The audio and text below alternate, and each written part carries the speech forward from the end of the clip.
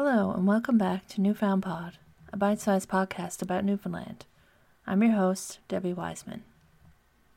No theme music this week because this is my second time recording. I accidentally deleted the file, and I'm recording again right now. This is episode 4, The Tidal Wave of 1929. On November 18th, 1929, an earthquake with a magnitude of 7.2 occurred on the Grand Banks of Newfoundland, about 400 kilometers offshore.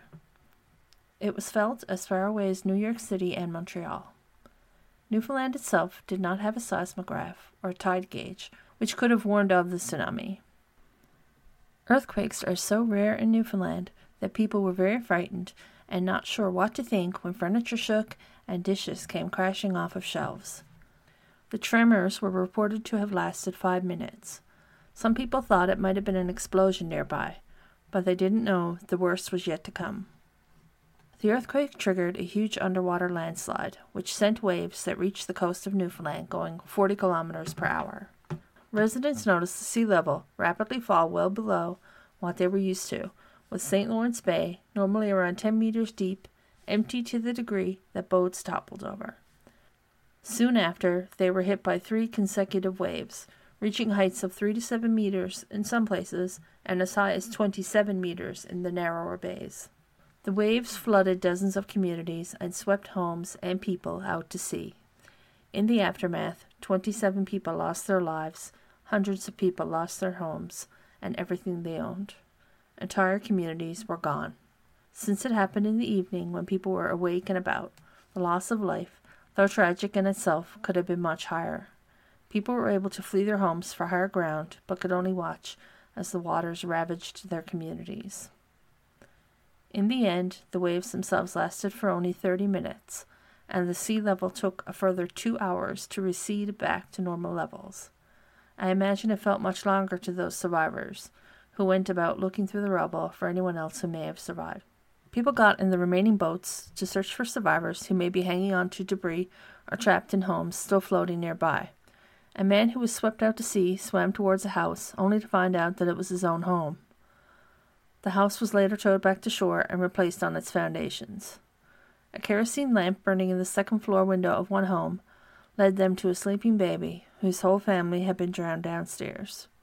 Adding to the already tragic events was the fact that a recent storm had severed the only telegraph line linking the Burin Peninsula with the rest of the island. The tsunami had also destroyed all landlines linking the communities. Back in St. John's, with limited communications, they only received word of minor damage at Placentia.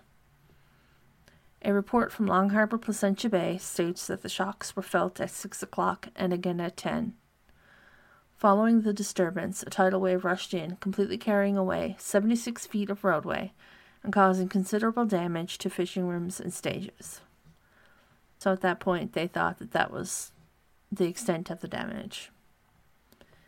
People in the communities wrote letters to family in St. John's to let them know what happened and to send help immediately. It was their best form of communication at the time. In the meantime, people made do with what they had. In Taylor's Bay, 5 of 17 houses remained, and the survivors crowded into those houses. The night of the tsunami brought a winter storm with sleet and snow, adding to the already desperate situation.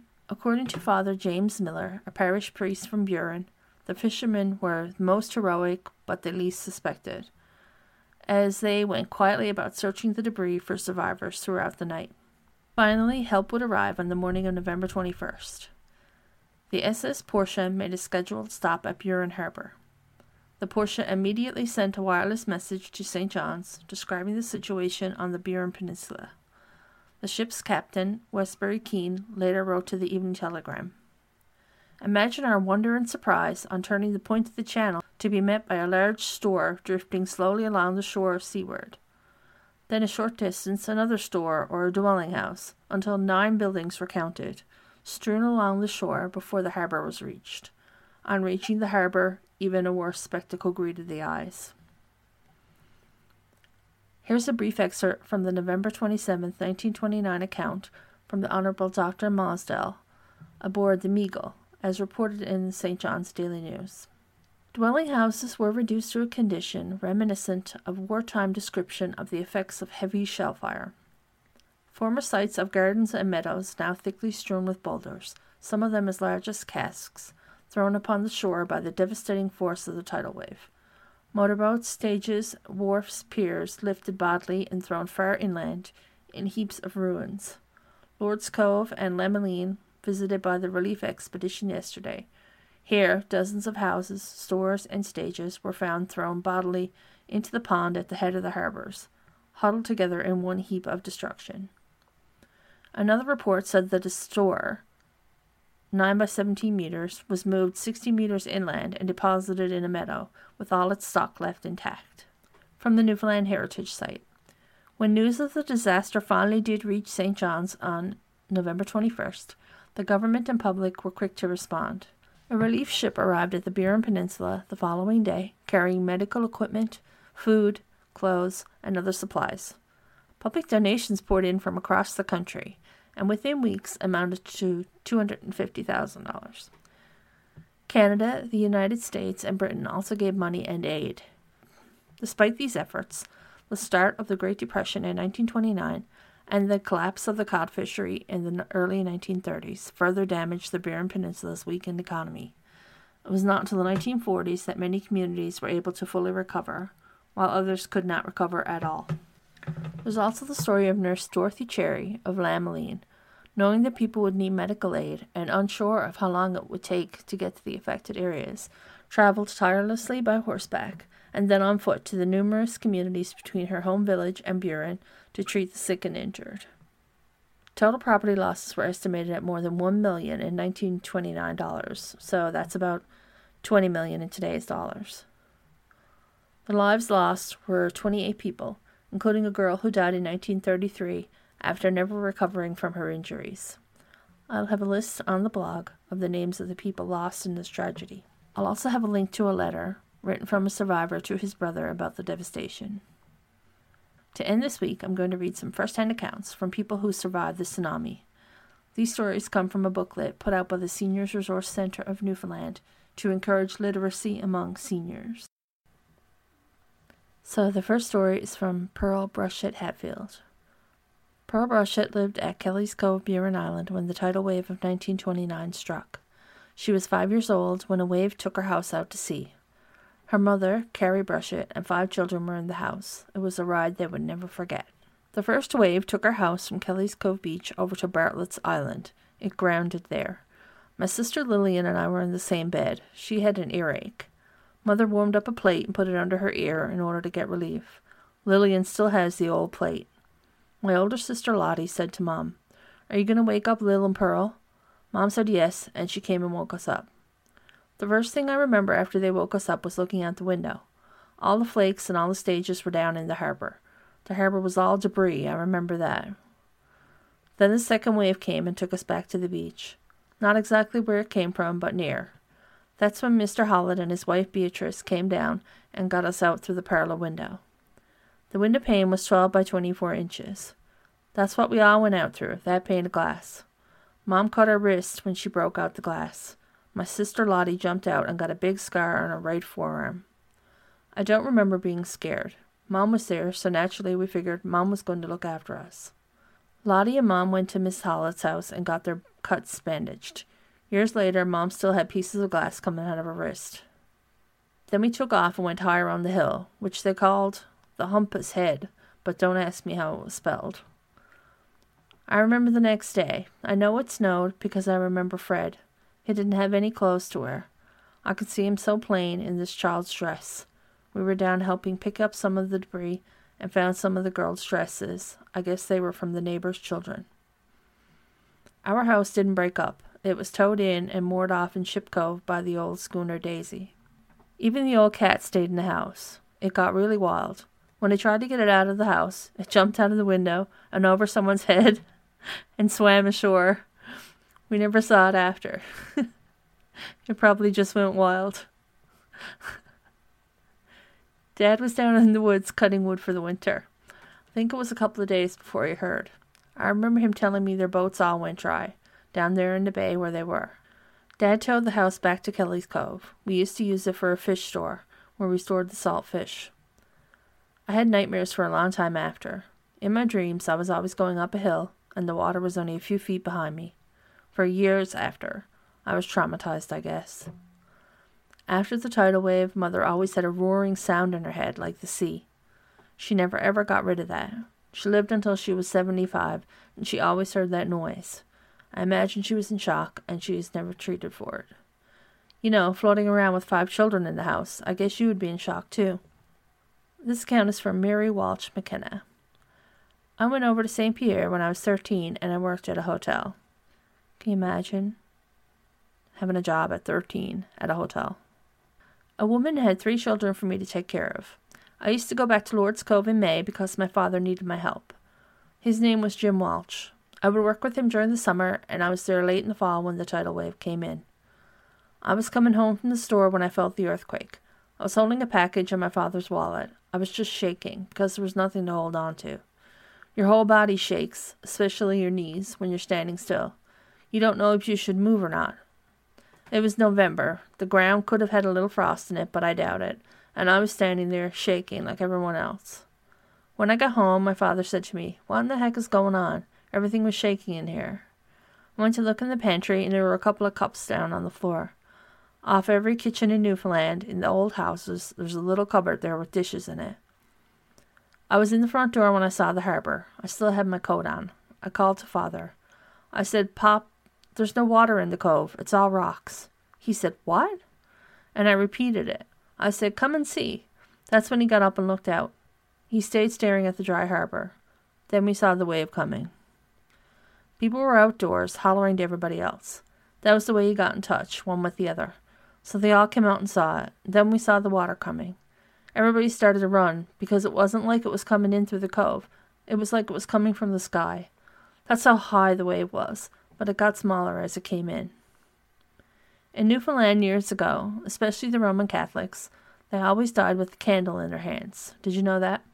See, my mother was sick for a long time, and when she died, somebody had to hold the candle. That was the church's rules. It was one of those old-fashioned candles. So anyway, it wasn't all burned away. There was quite a bit of that candle left at the time she died, so my father kept it. I was still in the door when we saw the wave coming. He was in the hall. He left me and ran upstairs and grabbed the candle, jumped in his boots and went out to the bank where the capstan was, and he struck it down in a piece of chain. He lit the candle, and the candle was still going after the third wave. He only took it out of there when he thought the waves had stopped. Everybody else lost their stages, dories, their skiffs, everything. Ours was still there. So, of course, that was quite a thing, people coming and looking at that. We never lost anything. The water never came up, never came anywhere near there. Father believed it was because of the candle. The next story comes from Marion Kelly. Marion Kelly was 13 years old when the tidal wave hit. It happened on a Monday, a beautiful day for washing clothes. She was living at Kelly's Cove, near Burin. I was at a woman's house to write a letter for her. She was an old woman. She was writing her daughter, in Boston, I believe. She couldn't write, so I was writing it for her. After the shock, I wanted to go home. We didn't know what to think, really. I didn't stay. If I didn't go when I did, I would have been caught in the wave going down around the shore on the way home. So I don't know. I think all our lives are planned, don't you? Sometime after the shock, I was at the kitchen table working by the light of a kerosene lamp. I was still in my school clothes, a navy skirt and white blouse. That was later, a couple of hours after the shock. I was doing my homework. I was doing English. You know the sentence I was doing? "If you do not leave the house, I will send for the policeman with that fine." Of course, we didn't expect a tidal wave. We didn't know anything about it, really. It came around 7 o'clock. They say that the harbor dried out. Whether it did or not, I really don't know, but that's what people said. Then it came back in. Well, you could hear the sea coming in. It was roaring. Of course, we all ran out in the yard to see what was going on. The sea was just like a mountain coming, but slowly. That's what it seemed like to me. Right straight, there were 3 waves. My little brother and sister were in the doorway. I ran and got him and ran behind the house and jumped the fence. I really don't know how high. When I got over the fence, the water was coming underneath it. I don't know how I did it, because Elroy was biggish. He didn't remember anything, though. He never did. He was only 3.5.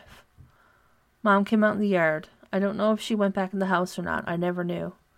Mother and my little sister didn't make it. They never did find my mother Frances or my sister Dorothy.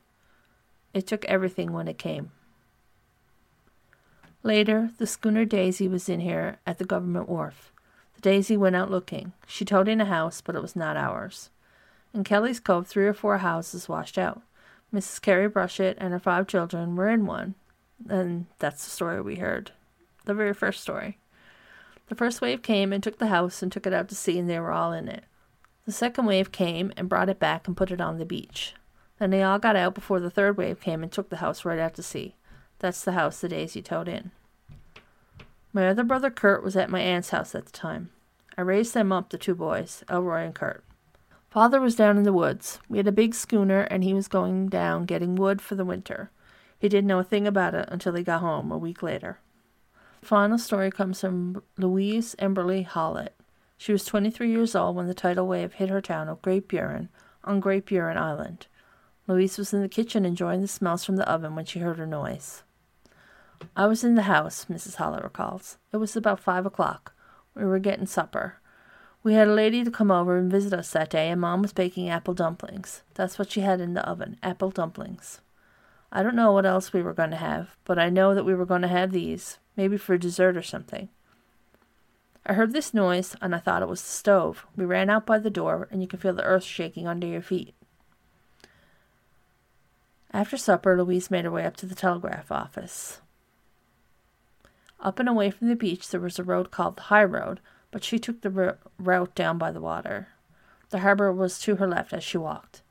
I went over to hear the news, and when I was going over, the harbor went right dry. Darby's boat was there, and she was high and dry at the wharf. In the post office, they used to have telegraphy. Mrs. Helen Darby was the telegraph operator, and she had a big news book. The news would come, and she would write it all out and then put it out in the lobby. Sometimes she would read it for the crowd of men standing around. After the earthquake, they came over from Shalloway. That's another island. They had to come over footbridges to get there. They came over to hear the news and see what was happening. I wasn't over there very long, only a few minutes, when I heard the big rush and the water all rushed in. Luckily, the water did not come up to where Louise was standing. Everybody went up on higher ground, and we were scared stiff. The funny thing was, we didn't know what a tidal wave was. We were quite ignorant of what was happening. We thought the place was sinking or something. There was a lighthouse keeper up there, from somewhere in England. Sidney Hussey was his name. He told us what was happening. You know, when there's an earthquake, there's usually a tidal wave if it's out in the ocean. Seeing the damage on the beach, the visitors from Shalloway became nervous. They had good reason to be uneasy. The Shalloway people lived right down on beaches, said Mrs. Hollett. They thought their houses would be gone. They got the ferry boat that was there and tried to go over to see how their families were and see what was gone. Do you know, they couldn't steer the thing at all. There was so much tide. They finally got there, and there was hardly a thing damaged. At the telegraph office, Louise was worried. I was out by the door, looking and listening. Everybody was looking. I didn't know what to do. My mother was home, and we lived down near the water. I went home by way of the high road and called out to her. She and this other woman came up over the hill. On the slope, the whole community gathered to watch. Mr. E.M. Hollett had a store where he used to keep lumber and other things. You could hear all the lumber tumbling out of his store as the high tide took all his wharves out to sea. Some of the lumber lodged on the bank and in the land wash. All night long we could hear the men trying to salvage it and throw it up on high land. 2 or 3 days after the tidal wave, Louise's father sailed into Great Burin. My father was Joseph Emberly. He and another man went down to Swift Current cutting wood, because hardly anybody lived there then. The other man had one of those little jack boats. That evening they noticed that the tide was pretty high and swirling. The boat used to spin around, but he didn't know what was causing it. He didn't know anything about what was happening. And when they were coming home, they met the wreckage of things and found out it was the tidal wave. Okay, and that's it for me for another week. I have no idea what my episode will be about next week. I have tons of ideas. I have a whole notebook full of ideas, but I just have to pick one. Remember to follow me on social media. I'm NewfoundPod on Twitter, Facebook, and Instagram. The site is newfoundpod.com. If you haven't already, please subscribe, rate, and review on iTunes. It would mean so much to me. Thanks for listening, and I'll talk to you soon.